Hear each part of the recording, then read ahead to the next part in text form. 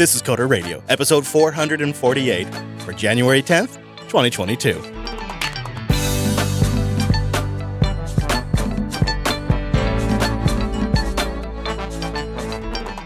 Oh, hello, and welcome into Jupiter Broadcasting's weekly talk show, taking a pragmatic look at the art and the business of software development and the world of technology.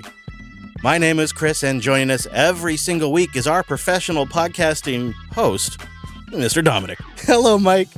Hello, Chris. This is my new NPR voice. Here on the show today, we're going to be very calm. Very calm. We haven't made any mistakes. There will be no mistakes in this episode because we are very professional. We definitely haven't done the 4 count like 3 times. None. This isn't like our third intro now. Totally not. When you're rounding almost 450 episodes, you know, it's just instinctual. So we can't mess up at this point, right? It's impossible. Even our mess ups are intentional. When the president does it, it's not illegal. Yeah, Nixon became a little Irish at the end there, but I'm working on it. Nixon's going to be joining us soon. I think you could do a modern Nixon. I think I might be a modern Nixon. Got to get the peace sign going, you know, get your hands above your head, shake your hands. I am not a crook. Yeah, that's actually pretty good. That might be better than your Jar Jar. You know, as you age, the voices in your head change a bit. I'm evolving from the innocence that is Jar Jar Binks to a more cynical Richard Milhouse Nixon. Which Jar Jar was inevitably going to turn into had they continued to develop his character. And not made him a very sad street clown, which is literally what they do in canon. So John wants us to kick off 2022 by going through some of our favorite Mac apps to make it a little more usable. He says, I feel like I live in a bizarre world because I'm kind of a kindred spirit to Chris, where I have an M1 Mac and I also have an X1 Carbon running Linux. So I was wondering, now that you guys have spent some time on the M1 Mac, and I'll be spending more time with it over 2022, do you have like a top 5 must-have applications to cut down on some of the Mac's rougher user interface edges? I know that the free software users out there don't like Mac OS, and they don't like you talking about it on the show, but I got work to do. And he wants to know what we would recommend for getting installed on the Mac. For him, number 1 is Parallels. Number 2 is Parallels Toolbox. He says it looked like an attempt to just get a subscription from me, but I found them actually to be useful. He likes Warp, that new terminal that you've been using. He uses Bitwarden for his password management and Visual Studio Code for his text editing, obviously. I didn't want to spend a lot of time on this because I don't have like a great list. I did a deep dive a little over almost 2 years ago now, and I came up with a bunch of good apps, and a lot of those still hold. For me, to make the Mac usable, I need a few things like iStat menu. Bartender is a big one for me. It hides all of the icons up in the system menu bar that can just load up the Mac menu bar now like it's a Windows XP box. So I like Bartender quite a bit. And then Magnet for window management. So that way I can snap windows to each other and snap them to the edge and use keyboard combinations to throw them around. I like that a lot. That's probably my top list on top of what he's already listed here with Bitwarden and Parallels. Do you have any other that I'm missing that you thought makes the Mac a lot better? Yeah, so I'm right with you on, actually, you introduced me to Bartender a month ago, or a couple weeks ago, whatever. Magnet is like a must-have for me. Dash, which is a source code library management tool. I don't know how you'd call it. But that's a great indie app that basically you can keyboard shortcut like it just did and open it up, and it has different doc sets for different programming languages and platforms, and you can quickly look things up. I use it all the time when I'm on Mac. Warp Terminal, by the way, guys, thanks for the t-shirt. Apparently, if you tweet at people, they might send you a t-shirt. Hey. Has become my go-to terminal. Yay.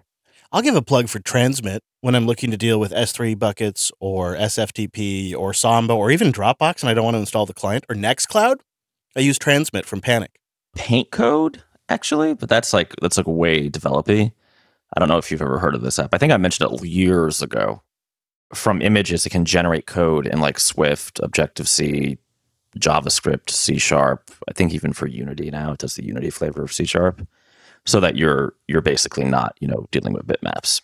I also am using Rocket, which is a tiny little app that lets you do the Slack-style emoticons anywhere. So colon, and then you type the name, like, Pepper. Nice. And yeah, and you can do it in any app in macOS, which is just a quick way to get to emoticons if you're that kind of person. Oh, Fantastical too. Yeah. Yeah. But of all of those, I probably could not give up Magnet. Yeah. Magnet is super, super useful. I think if you've got a Mac with a notch, Bartender is kind of mandatory as well. I can't see Apple not building that in the future now that they have a notch. Yeah, that's the problem with making Mac utility apps, isn't it? Though. Oh, for sure. I mean, Bartender's had a good run, Yeah. That's been around a while. It is time to go, my friends. Yeah, sorry, Bartender. We love you. Speaking of Mac, we didn't have this on the show, but I have been doing some Swift UI development. Oh, yeah, we talked about this a little bit off air. How is that going? I weirdly like Swift UI. I'm sorry, what? I just fell out of my chair. You'll have to say that again. I know. I actually kind of like it. Huh. Now, maybe I'll hit some wall, but it's been pretty good so far. It does have some of the, I would say, do things our wayness that is, de rigueur for Apple. But especially to get like just a quick internal app up, it's definitely a good tool. I want to hit this pretty hard. This is iOS. I haven't tried the Catalyst or the, that kind of stuff yet. So you're doing this on the iPad Pro? Actually, yes. Wow. So you're helping bring that future that we fear. No, that's good. I was going to ask you to give me an elevator pitch, but I think you just did with the, it's a great way to prototype in-house apps and things like that. I could totally see that. It's interesting, too, because you can bring over all the UI kit stuff by just wrapping it in a class I'm probably going to blog about called the UI Representable. It may not, in fact, be a class now I think about it, but it's very interesting how they've, I can't say brought over, but they've made it possible to do things the old way. Oh. When it makes sense, when you have something fussy that you want to do, but not make that easy enough that you would necessarily want to all the time. Sounds about right, actually. I mean, for simple views, like for instance, I've been screwing around with Sign In for Apple for a few things, and the Sign In with Apple button, it's like its own thing, is a UI kit control. Sure. Then there is no Swift UI equivalent, so you have to wrap it. That's really easy, right? Because it's just like a button. Sure, yeah. And you add a tap gesture and you're done. Yeah. But for things that are more complex, you can get into some interesting cases. I don't know that I wouldn't just jump to Swift UI if I was making a new consumer-facing iOS app. Right. If you're starting today. Even if I was starting like last week. Yeah. No, I follow you. That is an interesting moment. That's like a line that's been crossed now. I mean, I could definitely see if you're working for some digital agency and they're like, their client is, I don't know, name someone who cares about their brand a lot. Nike? Telling them, well, we can do this real quick in Swift UI. It'll be fast and perform and be done. But you can't have your fussy, whatever your weird fussy transitions are, whatever you want. Although I'm not sure that that's a can't. I just think it's one of those things where you might want to say no because it's a pain in the butt. You don't really want to do this. It's going to be a lot of work. There is some bad here. I don't know why. We may as well do it today, right? Mm-hmm. I don't know why Xcode hates my iMac Pro with Xeons, but it definitely does. And it makes this $5,000 computer feel slow. And it makes me deeply sad. It's funny how that happens. Horrifically sad. I don't understand what could possibly be happening in the background and why the builds, when you do a clean build of what I consider to be not that big of an application. So how can we put this? Tortoise-like. It does make me miss the raw, unbridled power that is Objective-C. But I mean, obviously, I need to spend $10,000 on a MacBook Pro now because I'm not giving up Swift UI. Well, and you got to have speed. I mean, let's be honest. What are you going to do? Buy 3 iPads? I really just schedule my tea making around builds. I'm not joking. That's what I do. Yeah. Yeah. Oh, man. It happens so quick. They just get obsoleted so quick. Maybe listener Jacob has nailed it. He says he bought himself the M114. Listener Jacob has written into the show before. I've had an opportunity to meet him a couple of times. Tried and true open source advocate, Linux user too, but he recognizes a tool when he sees one. He says, I got the 14-inch M1 Pro, and I have a workflow that almost exclusively uses the 10 neural engine cores. Dying to know what that is. But Activity Monitor gives him bubkiss for utilization information. It's sort of a bummer.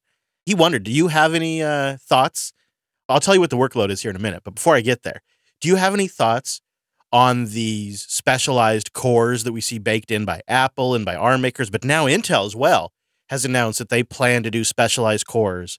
This seems like maybe this is their solution to heat and energy consumption, right? It's just specialized devices. If you think about it, especially on a notebook, your big problems are 90% of the time, most users, right? Even professional users are doing like non-hardcore stuff. They're not throttled, they're not pushing the throttle to the maximum. They're not rendering video or compiling 2 files of Swift and Xcode. They're like responding to an email or writing an invoice or doing something like that, right? So those where your efficiency cores come in. Mm-hmm. I'm assuming he's doing some AI stuff.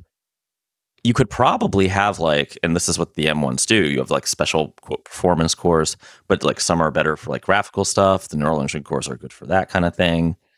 Just raw high power cores for straight up like compiling throughput. It's not bad. I think everybody's going to have to do this, and this is probably going to be the trend in hardware for the next 5-ish years.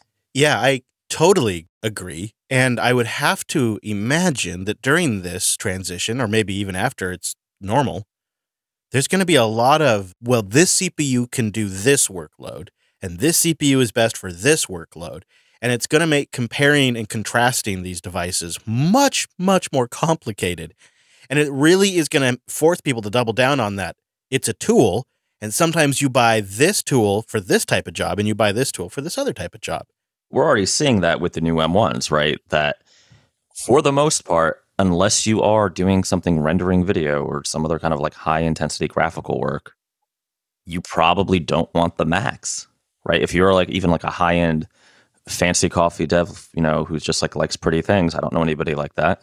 The Pro is going to be more than sufficient for you. Very much so. I got the Max. Yeah, but you do media stuff, right? I do, but I bet I could have got by with the Pro. I really feel that way. I'm not even kidding you. I still haven't heard the fans in this thing. I still haven't. I'm not easy on it, right? I mean, I've got a lot going on, not to mention about 20 Chrome instances. I mean, it's very impressive. If you want to tax it, just compile. I'll send you a repo, compile some Swift, and open 20 Chrome instances, and there you go.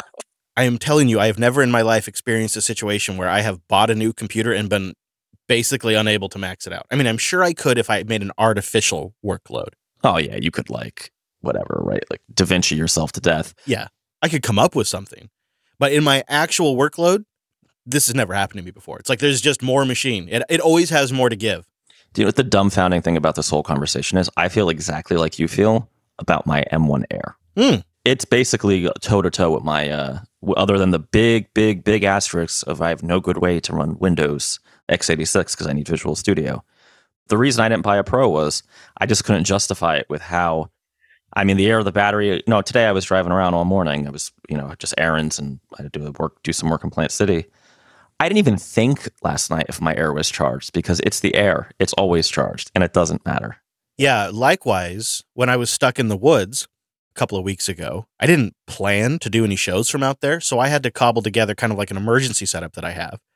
And the M1 Mac Mini did the job that I'm not kidding you, 3 x86 PCs do in the studio. Yep. I did it with 1 Mac Mini, and it did it sipping power. I think 25 watts of power. I can't actually understand it because it's that scale of a change, and that's the damn Mini. Because I didn't even have my laptop with me because I didn't plan to be out there working. So I had to do it all on the Mini, and it does it fine. Now, that is a situation where I'm near the limits of the machine, but I have not yet reached the limits of the machine. But that just kind of shows you the runway. All right, so here's what Jacob is doing with those neural cores that sounds really awesome to me. He is running Topaz in the background, and he has it chewing over, see if you can see it. It's called Topaz AI Video. And it's an enhancement tool that he is bringing in old low-res home movies, and then this AI upscaler is converting them from 480i to higher resolution and frame rates to look better on his new displays and stuff. Super neat. Well, okay then. Yeah. And doesn't that seem like the perfect kind of use case for the neural engine? Definitely. That actually seems like something they probably designed it for. If you guys have any M1 workload tips or great Mac apps that we missed, or Windows or Linux apps, always welcome as well. Coder.show/contact. And our last email today comes in from Jack. just a quick one, really. He wants to know if you've really had any passing thoughts at Flutter, if you've given it a try or have any thoughts on it, because he is thinking about making a move, especially given the recent announcement from Canonical and their use of Flutter, and of course, Flutter's use in Fuchsia. And as a web developer, he started working on a mobile app and realized, geez, Dart and Flutter could be a great solution here for us. So he wanted to know if you had any thoughts on using Flutter. Yeah, we even discussed it on the show, right? And on the Mike Dominic show way back when I interviewed somebody from the Flutter team. I think Chris. I don't recall the last name. I apologize, but it's certainly a good framework if you're familiar with that type of development. I ended up not using it because when I was really deep into mobile, I was mostly doing Ionic, which for those who don't know is basically well, now you could do more. At the time, it was Angular and some custom components. Now I think it does Vue and React as well. I'll be honest, I have a little bit of Google killed my reader PTSD. Basically, every product I've liked from Google, they've killed. And when I say every, I mean except for Gmail. So I did not choose Flutter. Having said that, Flutter has been around. I see a lot of jobs go by, like contract jobs that are for Flutter. I would say it's certainly taken a pretty serious place in the, I want a cross-platform business mobile app world. Probably on par with Xamarin. And, Xamarin has a good habit of shooting themselves in the face. So. What do you think of Google being the big effort behind it, the big energy, instead of somebody like Microsoft or Apple? Well, you'd have to go back like 100 episodes or something. But I was kind of not understanding why Flutter had to use Dart instead of like JavaScript or TypeScript. It's kind of off doing its own magical little thing. And this ties into your question, in that I think the reason for that is Google made it. That's what I was thinking. There was this weird time a couple of years ago where and I really do think it was, not to get back to Apple, because I know people hate that, but Apple envy of Apple released Swift, and Google felt a lot of pressure to kind of do its own thing, right? I mean, especially at that point in time, the narrative around Android using Java was really at its peak bad, because there was several solutions that Google had yet to roll out to improve the situation. So this is where things get weird, because they adopted Kotlin from JetBrains for Java. Yes. And Google also, I believe, invented Angular. It's like it's so weird to me that, Ionic is this like relatively small company that already had Angular running as a really good, if you just want like line of business applications, cross-platform mobile development solution based on the open web and Angular. I always thought it was funny that Google didn't just eat them, right? Just like buy them or help them in some way. Because their whole business is they have like an enterprise plan and you can pay them to like code sign your apps for you and all this kind of stuff. But I don't know. I guess I would turn the question around and say, all right, other than Flutter, where am I going to use Dart? And you could say the same thing about Swift, right? Other than iOS, where you can use Swift. But I was going to argue with you on that last point, but I think you're probably right. Especially when you consider outside of some of these Canonical and Google projects. Google and Canonical, that's like the Jack the Ripper and Ted Bundy of killing things. I'm not sure that I would necessarily base any major risk on them. Sorry. I mean, how the hell does Google ever solve this problem? I'm still mad about what the hell was it? Not Google Work, Google Wave. Wave, thank you. The one I'm always bitching about, Wave. That's because I think for just a brief minute, I know we did it with some of the shows. We probably did it with Coder. We experimented with using it. We had a Wave. Yep. And it was actually really useful for show prep. It's like what Slack should be. Oh, right. It was before Slack. It was way before Slack. Right. Slack has yet to hit 10% of what Wave was. And Google was like, nah, we're done. We're done. We're done. It's been a year, and you know how we are. We can't take it. Linode.com/coder. Go there to get $100 in 60-day credit on a new account, and you go there to support the show. Linode is fast and reliable cloud hosting. Full stop. Just use it for your next project and see what I'm talking about. It's always what I use for my projects. Everything I've built for the last couple of years, it's been on Linode. And easily, Linode just keeps getting better. I mean, it's not even a contest when you look at the other folks out there. Linode is constantly pushing the envelope for performance. That's one of the reasons I love them. And they've just rolled out game-changing NVMe PCIe storage. They have AMD EPYC processors. They are their own ISP. You see what I'm saying? It's ridiculous. So if you're a performance hound, man, the reasons to use Linode are just obvious. But maybe Maybe you're a little more practical. Maybe you pick things because they're well priced. Maybe you pick things because they're well supported. Well, Linode checks those boxes too. They've been doing this for 18 years. So over that time, they've had to figure out how to get it right. And they've remained the largest independent cloud provider in the world. In fact, I would encourage you to consider Linode for a multi-cloud strategy. Maybe you've already got some infrastructure on some of the big hyperscalers. Well, Linode's 30 to 50% cheaper than those hyperscalers. Maybe there's a bit of your infrastructure that would be a little better off in a multi-cloud environment. A lot of companies are doing that over 2022. And Linode is one of the best out there. They have a white paper on their site that looks at an analysis of the market when you're in a multi-cloud setup. It can help you figure out some of the real numbers behind a move like this. And I hear from our listeners all the time that when it really matters, Linode's customer support comes through. There's no forwarding you to the next tier. Let me put you on hold while I check with my supervisor. That's not how they work over there. You call them, you send a ticket in, however you like to work, they get somebody on it 24/7 and they take care of you. On top of that, they got 11 data centers around the world for you to choose from. They have object storage, cloud firewall, backups, and a lot more. So go build something, go learn something, try it for yourself, and support the show. Linode.com/coder. Get $100 in 60-day credit and kick the tires for yourself. Linode.com/coder. Well, the story that probably got sent to me the most this week is this developer who corrupted that NPM library. It's two, actually, Colors and Faker. My homie. I love this. This is some gangster S right here. That's what's up. I mean, I feel real bad for people, but okay, here's the highlights. This first ran in Bleeping Computer. They found that two libraries that a specific developer was responsible for had new commits. He added the, quote, new American flag module to colors.js yesterday, or the day before as we're recording. Yes. Then pushed it up to GitHub and NPM.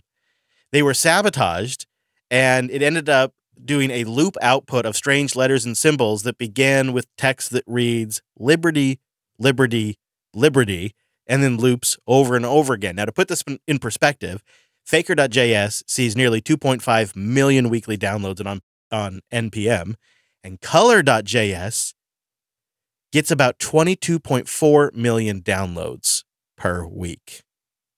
This is not small stuff. It's baked into some of the Amazon cloud development kits. So some of the very first reports came from Amazon cloud developers. It seems the reason behind the, quote, mischief, as Bleeping Computer puts it, is that the developer was retaliating against mega corporations and commercial consumers of open source projects who extensively rely on cost-free and community-powered software, but do not, according to that developer, give back to the community. In November of 2020, the developer warned that he would no longer be supporting the big corporations with his, quote, free work, and that commercial entities should consider either forking the projects or compensating the dev with a yearly, quote, six-figure salary. He says, quote, respectfully, I'm no longer going to support Fortune 500 and other small-sized companies with my free work. There just isn't much else to say, end quote. And fast forward about a year and a couple of months, and it's American flag module time and liberty, liberty, liberty. And a bunch of looping crazy output that developers had no idea where it was coming from. And the internet is split right down the middle on this one. Some in the open source community are calling him a hero, bringing attention to a desperate cause, and others are calling him essentially a software terrorist that should be banned. Where do you lie? So there's more to the story, right? Before we land on where. All right, fill in more. So NPM reverted the change he made, and then GitHub suspended his account. Right. He also has like 100 private repos. Now, I am looking at his account right now. It appears to be up. It would be great to get some confirmation is when they say they suspended his access, but they left it up so that other people can use his private repos. That seems super. Also, like, where is the line there? Also, it's his. Right. Does he not have the right to destroy his own stuff? Apparently not. Apparently he has the right to use the service as long as he's being a good boy that's productive, that corporate America could make money off of. But the moment he starts creating something unproductive, they block him. Yeah. It's pretty hard to see it any other way. Now, sure, he's doing malicious stuff and they probably wanted to take actions to ensure the trust in their own platform.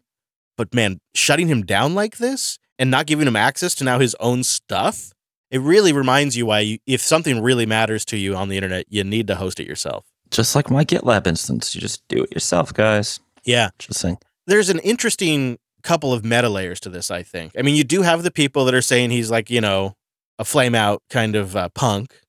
Essentially, software terrorism is what some people are saying on Twitter. And then you have the other side that says it's getting to be a desperate situation. He had a plea for help. Nobody stepped up. What is he going to do? And you got to figure, like, there's probably a pretty considerable emotional strain for somebody in this situation. They are on the verge of burnout constantly. They're struggling financially. They probably can't get their life together because they're torn between too many different priorities. I mean, you could really kind of see how this person may have been going through a year and change of hell. And this was sort of a breaking point for them. And I have a hard time getting angry at them. Yeah, no, I'm totally like on the side of this dude. We have come close to this, and I know that with all the Mac love and all that stuff, it's going to be, we're going to get some bad feedback. But the current model of open source just isn't working, right? This guy, his package underpins so many projects, and he doesn't make a dime. And then he goes and says, hey, somebody needs to pay me. And because there is no legal obligation to pay for his labor, it's crickets. And let's not forget, like, one of the more popular ways that this stuff is used is in the Amazon Web Development Kit, which is something that Amazon puts together to make it easier for developers to create applications on their platform so they can make money. So Amazon can make money. Let's not confuse this at all. The entire reason a company like Amazon puts together a well-done SDK is to make it approachable by developers. Well, why do they want to make it approachable by developers? So they can make money. I mean, I don't know what to say. I don't know this guy from Adam. He maybe has some other crazy ideas. Who the hell knows? But the argument at hand of should people be giving multi-billion-dollar corporations their labor for free? And I know we're going to get a lot of shit for this, but wasn't it just like 2 months ago people were yelling at us for being rapacious capitalists? Right? And I'm basically here picking up my hammer and sickle and be like, no, I don't care if this dude did it in kind of a, douchebaggy way. The man is right. He needs to be paid. The lesson I learned from this, or I would suggest, I mean, I already knew this, but I would suggest that younger folks maybe pick up. Ideals are great until you have to pay the rent and your kid needs the doctor, right? I'm always banging the open core drum, but honestly, it's easier just to be proprietary. How many times have you read on Reddit or have you covered on your other shows and this show? Oh, there's some open source project, but the developer's stressed out. So he's just, he's looking for money. He's doing a Patreon. Now he's going to chuck deuces and the project is screwed and people are screwed over. The solution to that is the richer organizations using these projects need to pay him. And the answer isn't some tip jar. It isn't a sponsor button on GitHub, which, by the way, is a centralized platform owned by Microsoft, guys. So again, nice. You guys make a lot of sense. Yeah, he would have been screwed if that was his funding model right now. Yeah, I hope he had a self-hosted. I mean, more and more I'm becoming like a live in the woods with Lady Jubes, right? And just self-host everything. Yeah. Because it's getting to the point of, what if this guy, I don't know what this guy does financially, but he says he has 100 private repos. What if they're like repos for clients? Is he going to just get his ass suited to oblivion? Because he not only cannot do the work for them now if he doesn't have another local backup, their IP is just lost in this weird terms of service violation. And by the way, what possible terms of service could there be that says you cannot alter code that you own the copyright for, even if the alteration affects other people?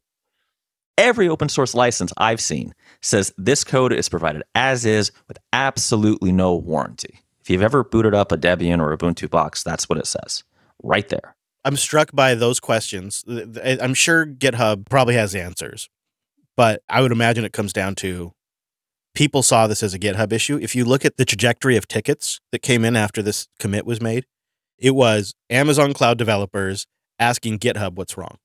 So I think that may have been like the beginning context from which they worked from. Remember, GitHub is Microsoft. It still feels like Microsoft and Amazon want this dude to shut up and go away. I have a broader thought on this. when you look at how these tools, like, we have to acknowledge that this is in also the shadow of Log4j that we're still dealing with right now. Listeners of this show are still sorting through Log4j. Oh, for sure, for sure. I look at some of these lower level tools and libraries as infrastructure code. So as a business, I pay taxes to my local city, and that helps pave the roads, make sure that people can actually get to the business. It's sort of that basic stuff. I pay taxes to my city, and the city takes care of some of the things that make it possible for me to have a business. We need to think about this infrastructure code in sort of a similar thing.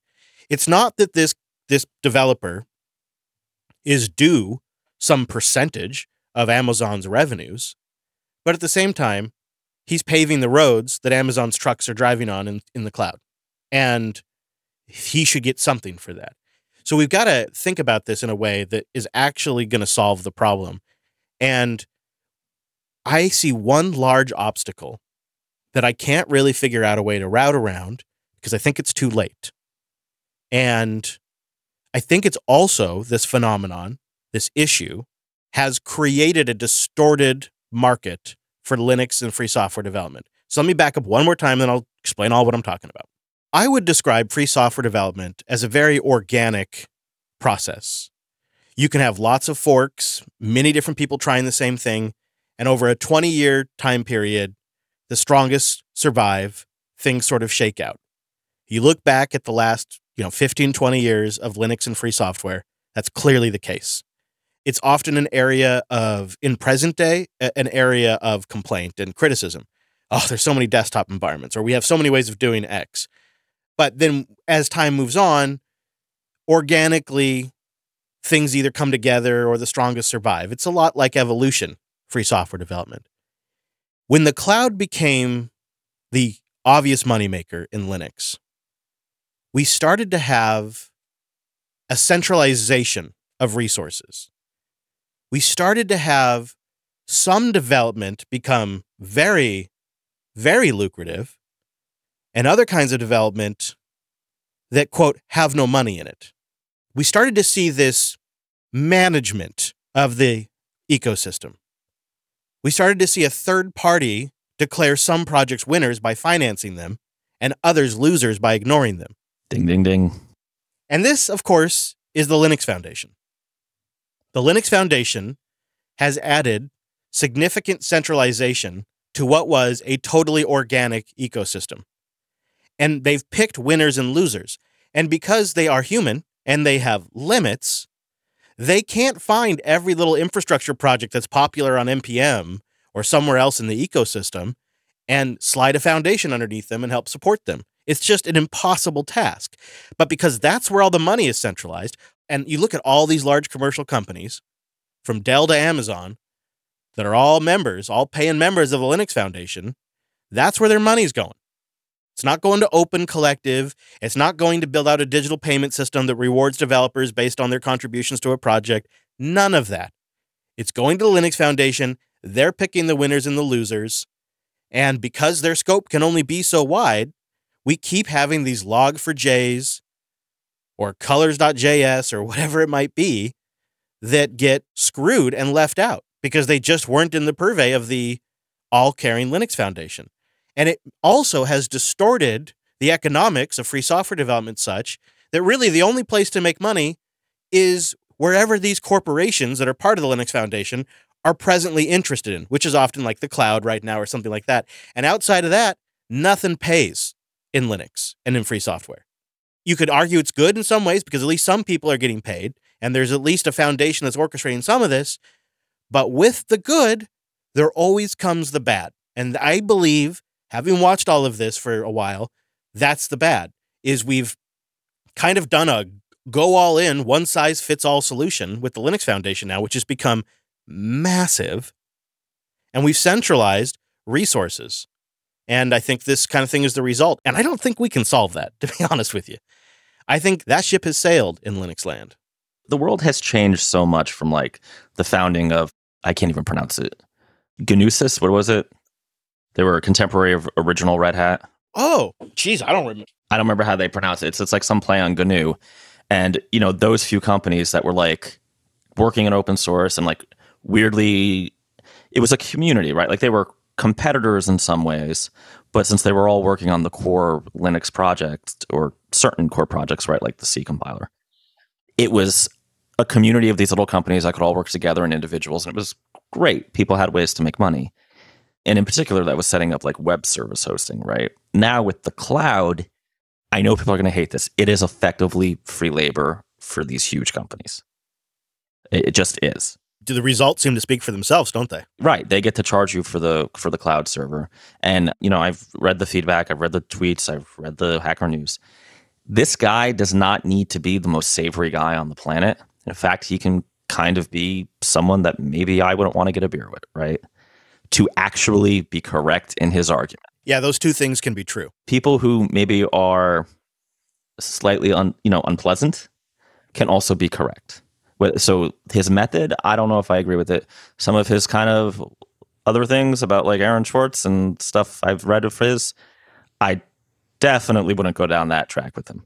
But this problem is real, and it's also real for tens of thousands, if not hundreds of thousands of other developers who have written projects that are day-to-day important to these multi-billion-dollar corporations and get diddly squat for it. And I acknowledge if we were working on a project and we woke up one morning and Liberty, Liberty, Liberty was scrolling across the screen in an infinite loop, that'd be very frustrating. Oh, I'd be super mad. But it's not an impossible problem. You can roll back. He had no real recourse either. I mean, chiding Mike, would be like, well, then maybe you shouldn't have made it open source. And then it wouldn't have gotten the adoption, and, he wouldn't have people talking about him on podcasts, right? That's true. It worked. At some point, it needs to turn into cheese for the kids. That's all I'm saying, right? It's got to turn into money. And I really hope this doesn't turn into another, well, the culture and the ethos of the software development community are definitely changing. They've definitely been changing.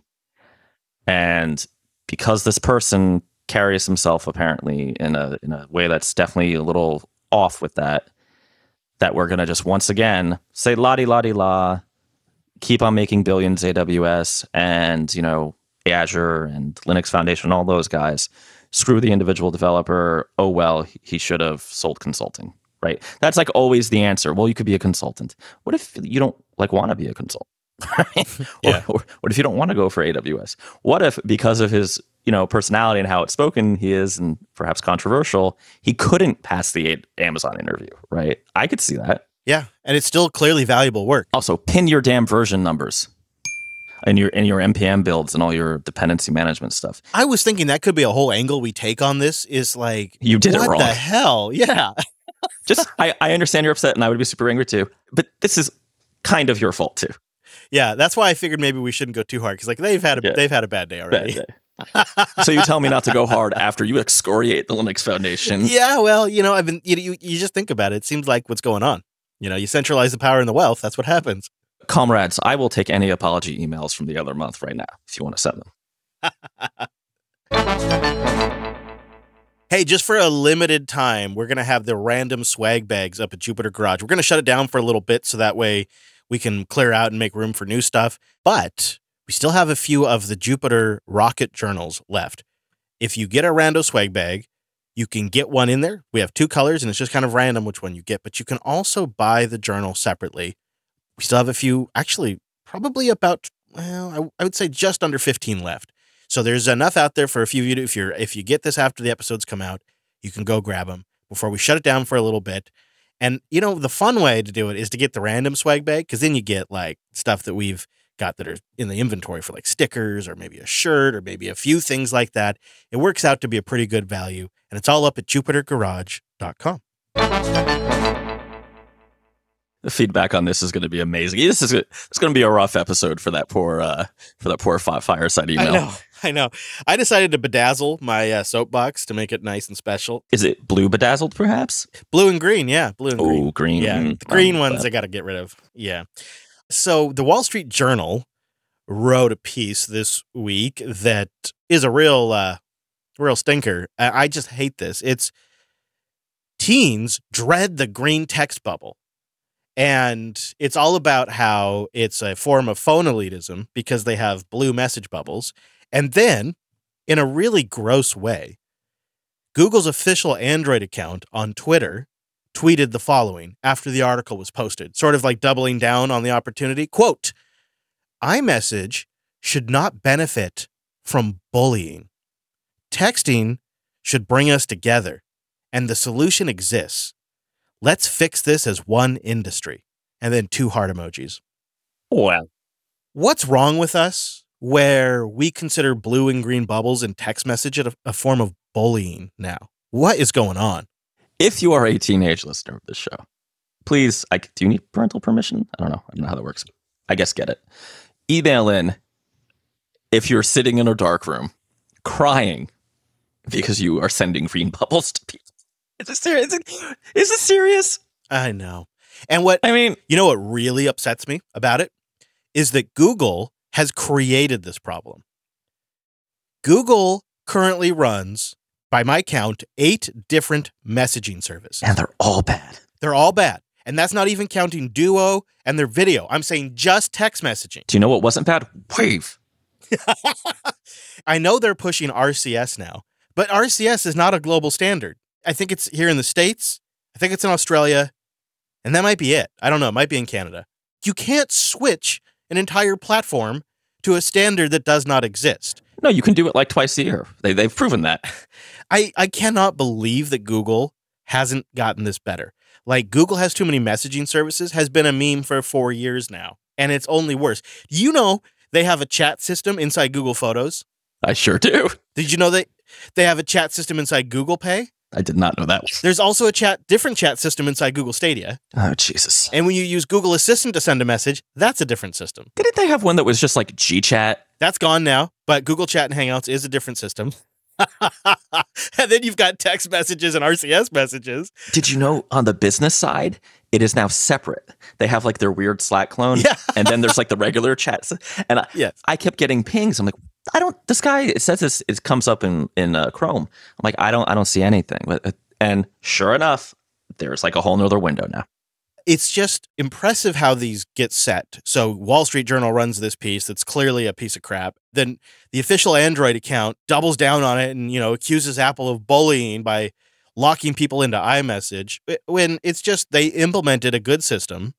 You can go into the settings and turn off iMessage. You don't have to use it. But text messages, SMS, sucks. It sucks. That's why Signal and Telegram and Facebook Messenger and WhatsApp are so frickin' popular, because text messages suck. And Apple recognized that and built a solution into their platform. And then they saw as a strategic moat. Of course. Google, on the other hand, boondoggled it. They screwed the pooch. They missed not one opportunity, but like 8 opportunities. And now they're out on Twitter calling Apple a bully over it. They started with a perfectly good chat system that people liked. The only problem was it was open source and an open protocol, and it'd be interconnected with other systems, and Google didn't. God forbid I could run it in Adium. They didn't want that. They had a system. Everybody liked it, but they got greedy, and they've never figured it out since then. So I just want to correct you before you get sued. Google is not accusing Apple of being a bully in this context. They are accusing Apple of arming the bullies of America to the teeth with blue bubbles. Yeah, they're riffing on what the Wall Street Journal basically laid out. But yeah, that's exactly it. It's unbelievable. Yeah. I mean, first of all, what journalist that works for the Wall Street Journal woke up and said, you know what? I think these bubbles on my iPhone, and maybe they have I got it. Get the bacon. I've always got get the bacon. Okay, well, I've always got the bacon. This is a plant. Windows Phone 11 is coming. Okay. This is what this is. They're going to get Apple and Google to destroy each other, and then wait for it. MSN Messenger conquers all, runs the table. On your beautiful Nokia Windows Phone. Oh, actually, you know what? If they had universal messaging, I might be okay with it. I still don't understand why I can't have Adium just like have all my messaging services. I mean, Adium's like deeply broken now, but I think part of what tripped Google up is I think it was too late into the game. They realized they'd screwed up, and what we need is a carrier solution, that like with RCS, right? because you need something that's supported on the carrier side.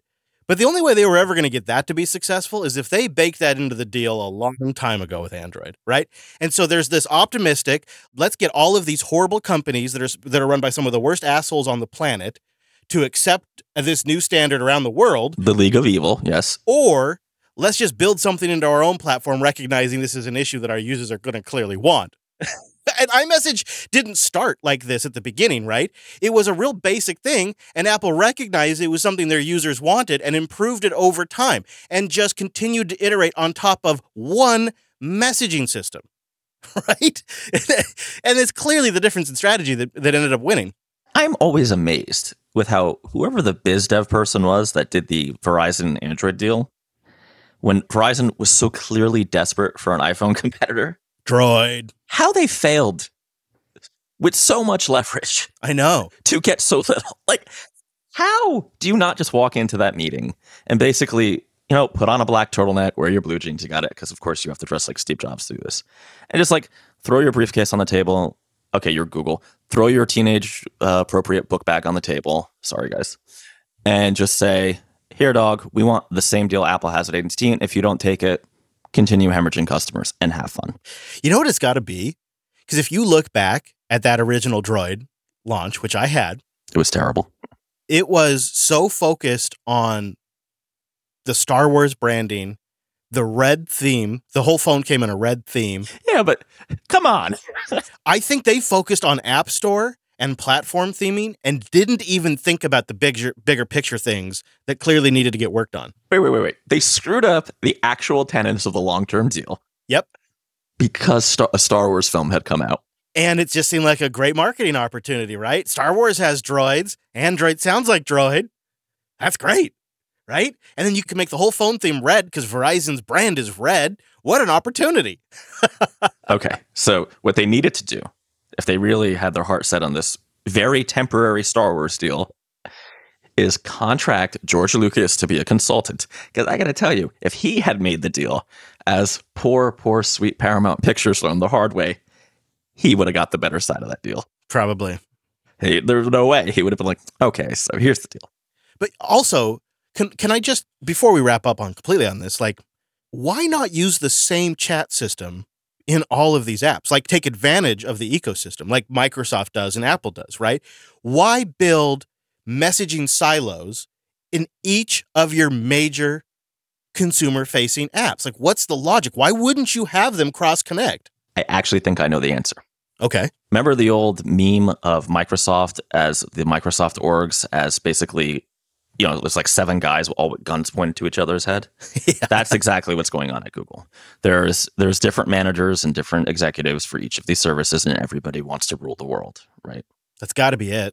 That's it, right? Where at Apple, it's a straight up feudal system where it's like, hey, Uncle Tim wants this today. That just means there's weak leadership at Google because somebody should be sitting at the top going, I'm sorry to tell you, Google Photos team, but you're never going to be the world-leading messaging service, or sorry, Google Stadia team, your built-in messaging platform that's private just to Stadia, that's never going to take off and, take over the world. Like, so scratch that idea. Let's just use the same back-end chat system. But the thing I was thinking of is the argument's got to be, well, people that are chatting about photos probably don't want to chat with people that are playing video games, right? They're two totally different workflows. You could still interconnect them and have shared usernames across them and whatnot and ping each other. That doesn't make sense. No, that doesn't. I mean, you would have to restructure. Let's just call it Google Chat. Actually, they did. That is what they used to call it. And say, all right, Google Chat, you guys are a whole division. You rock. Nancy, you're the queen of Google Chat, right? You got it. You're in. Your customers are the Photos team. Stadia, come on, but sure, the Stadia team. I guess the Pay team, and whatever ridiculous other services Google comes up with and then kills in 3 weeks. Those are your customers. You have to give them one protocol, one programming interface, and you build the chat product, and they just, they integrate it as they like it. Exactly. And that's it. And you can take feedback, but you're not making bespoke changes for, let's say, Photos wants to do some weird image cropping stuff in chat. No. Unless it's a unified rollout for all of chat, it doesn't happen. And if there's a dispute, well, that's why we have a hierarchy and we go to a meeting, and it's corporate, so everybody's passive aggressive, but eventually someone makes a decision. You know what I just described? And Microsoft. That's how they do it, right? There is like the king of all things Office at Microsoft, and he does whatever the hell he wants until there's a conflict with another division, and then they resolve it up the chain.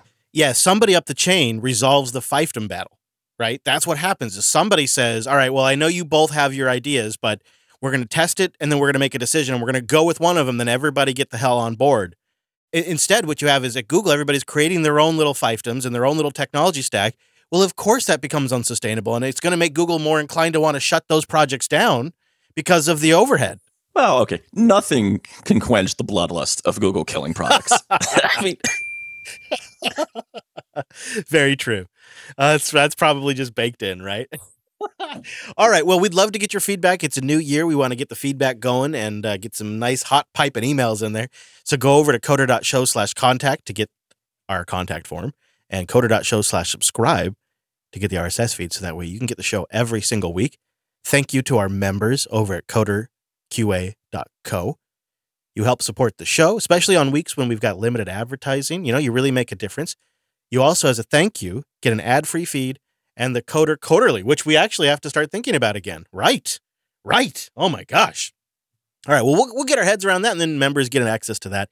And if you want to support the entire network, get every show ad-free, plus Linux Action News is the only way to get that one ad-free. You can find that at jupiter.party. Is there anywhere you want to send people this week before we wrap up? You know what? I'm so into the proletariat today. I'm not going to be a vicious capitalist. I would like to send you to gitlab.com. Go check out that open source self-hosting guide. Right. Very good. I'll be a bit self-serving, only to empower the listener. So go to selfhosted.show. Get all of our self-hosted content. That's all over there. You can find that. Good call. Yeah. Links to what we talked about today, coder.show/448. And last but not least, I'd love to invite you to join us on a Monday. We do this show at noon Pacific, 3 p.m. Eastern, over at jblive.tv every single Monday. You get a little bit extra show, get to hear us screw up, have our mistakes, have some fun, and get a little bit of entertainment at the same time. Thanks so much for joining us on this week's episode of the Coder Radio program, and we will see you right back here next week.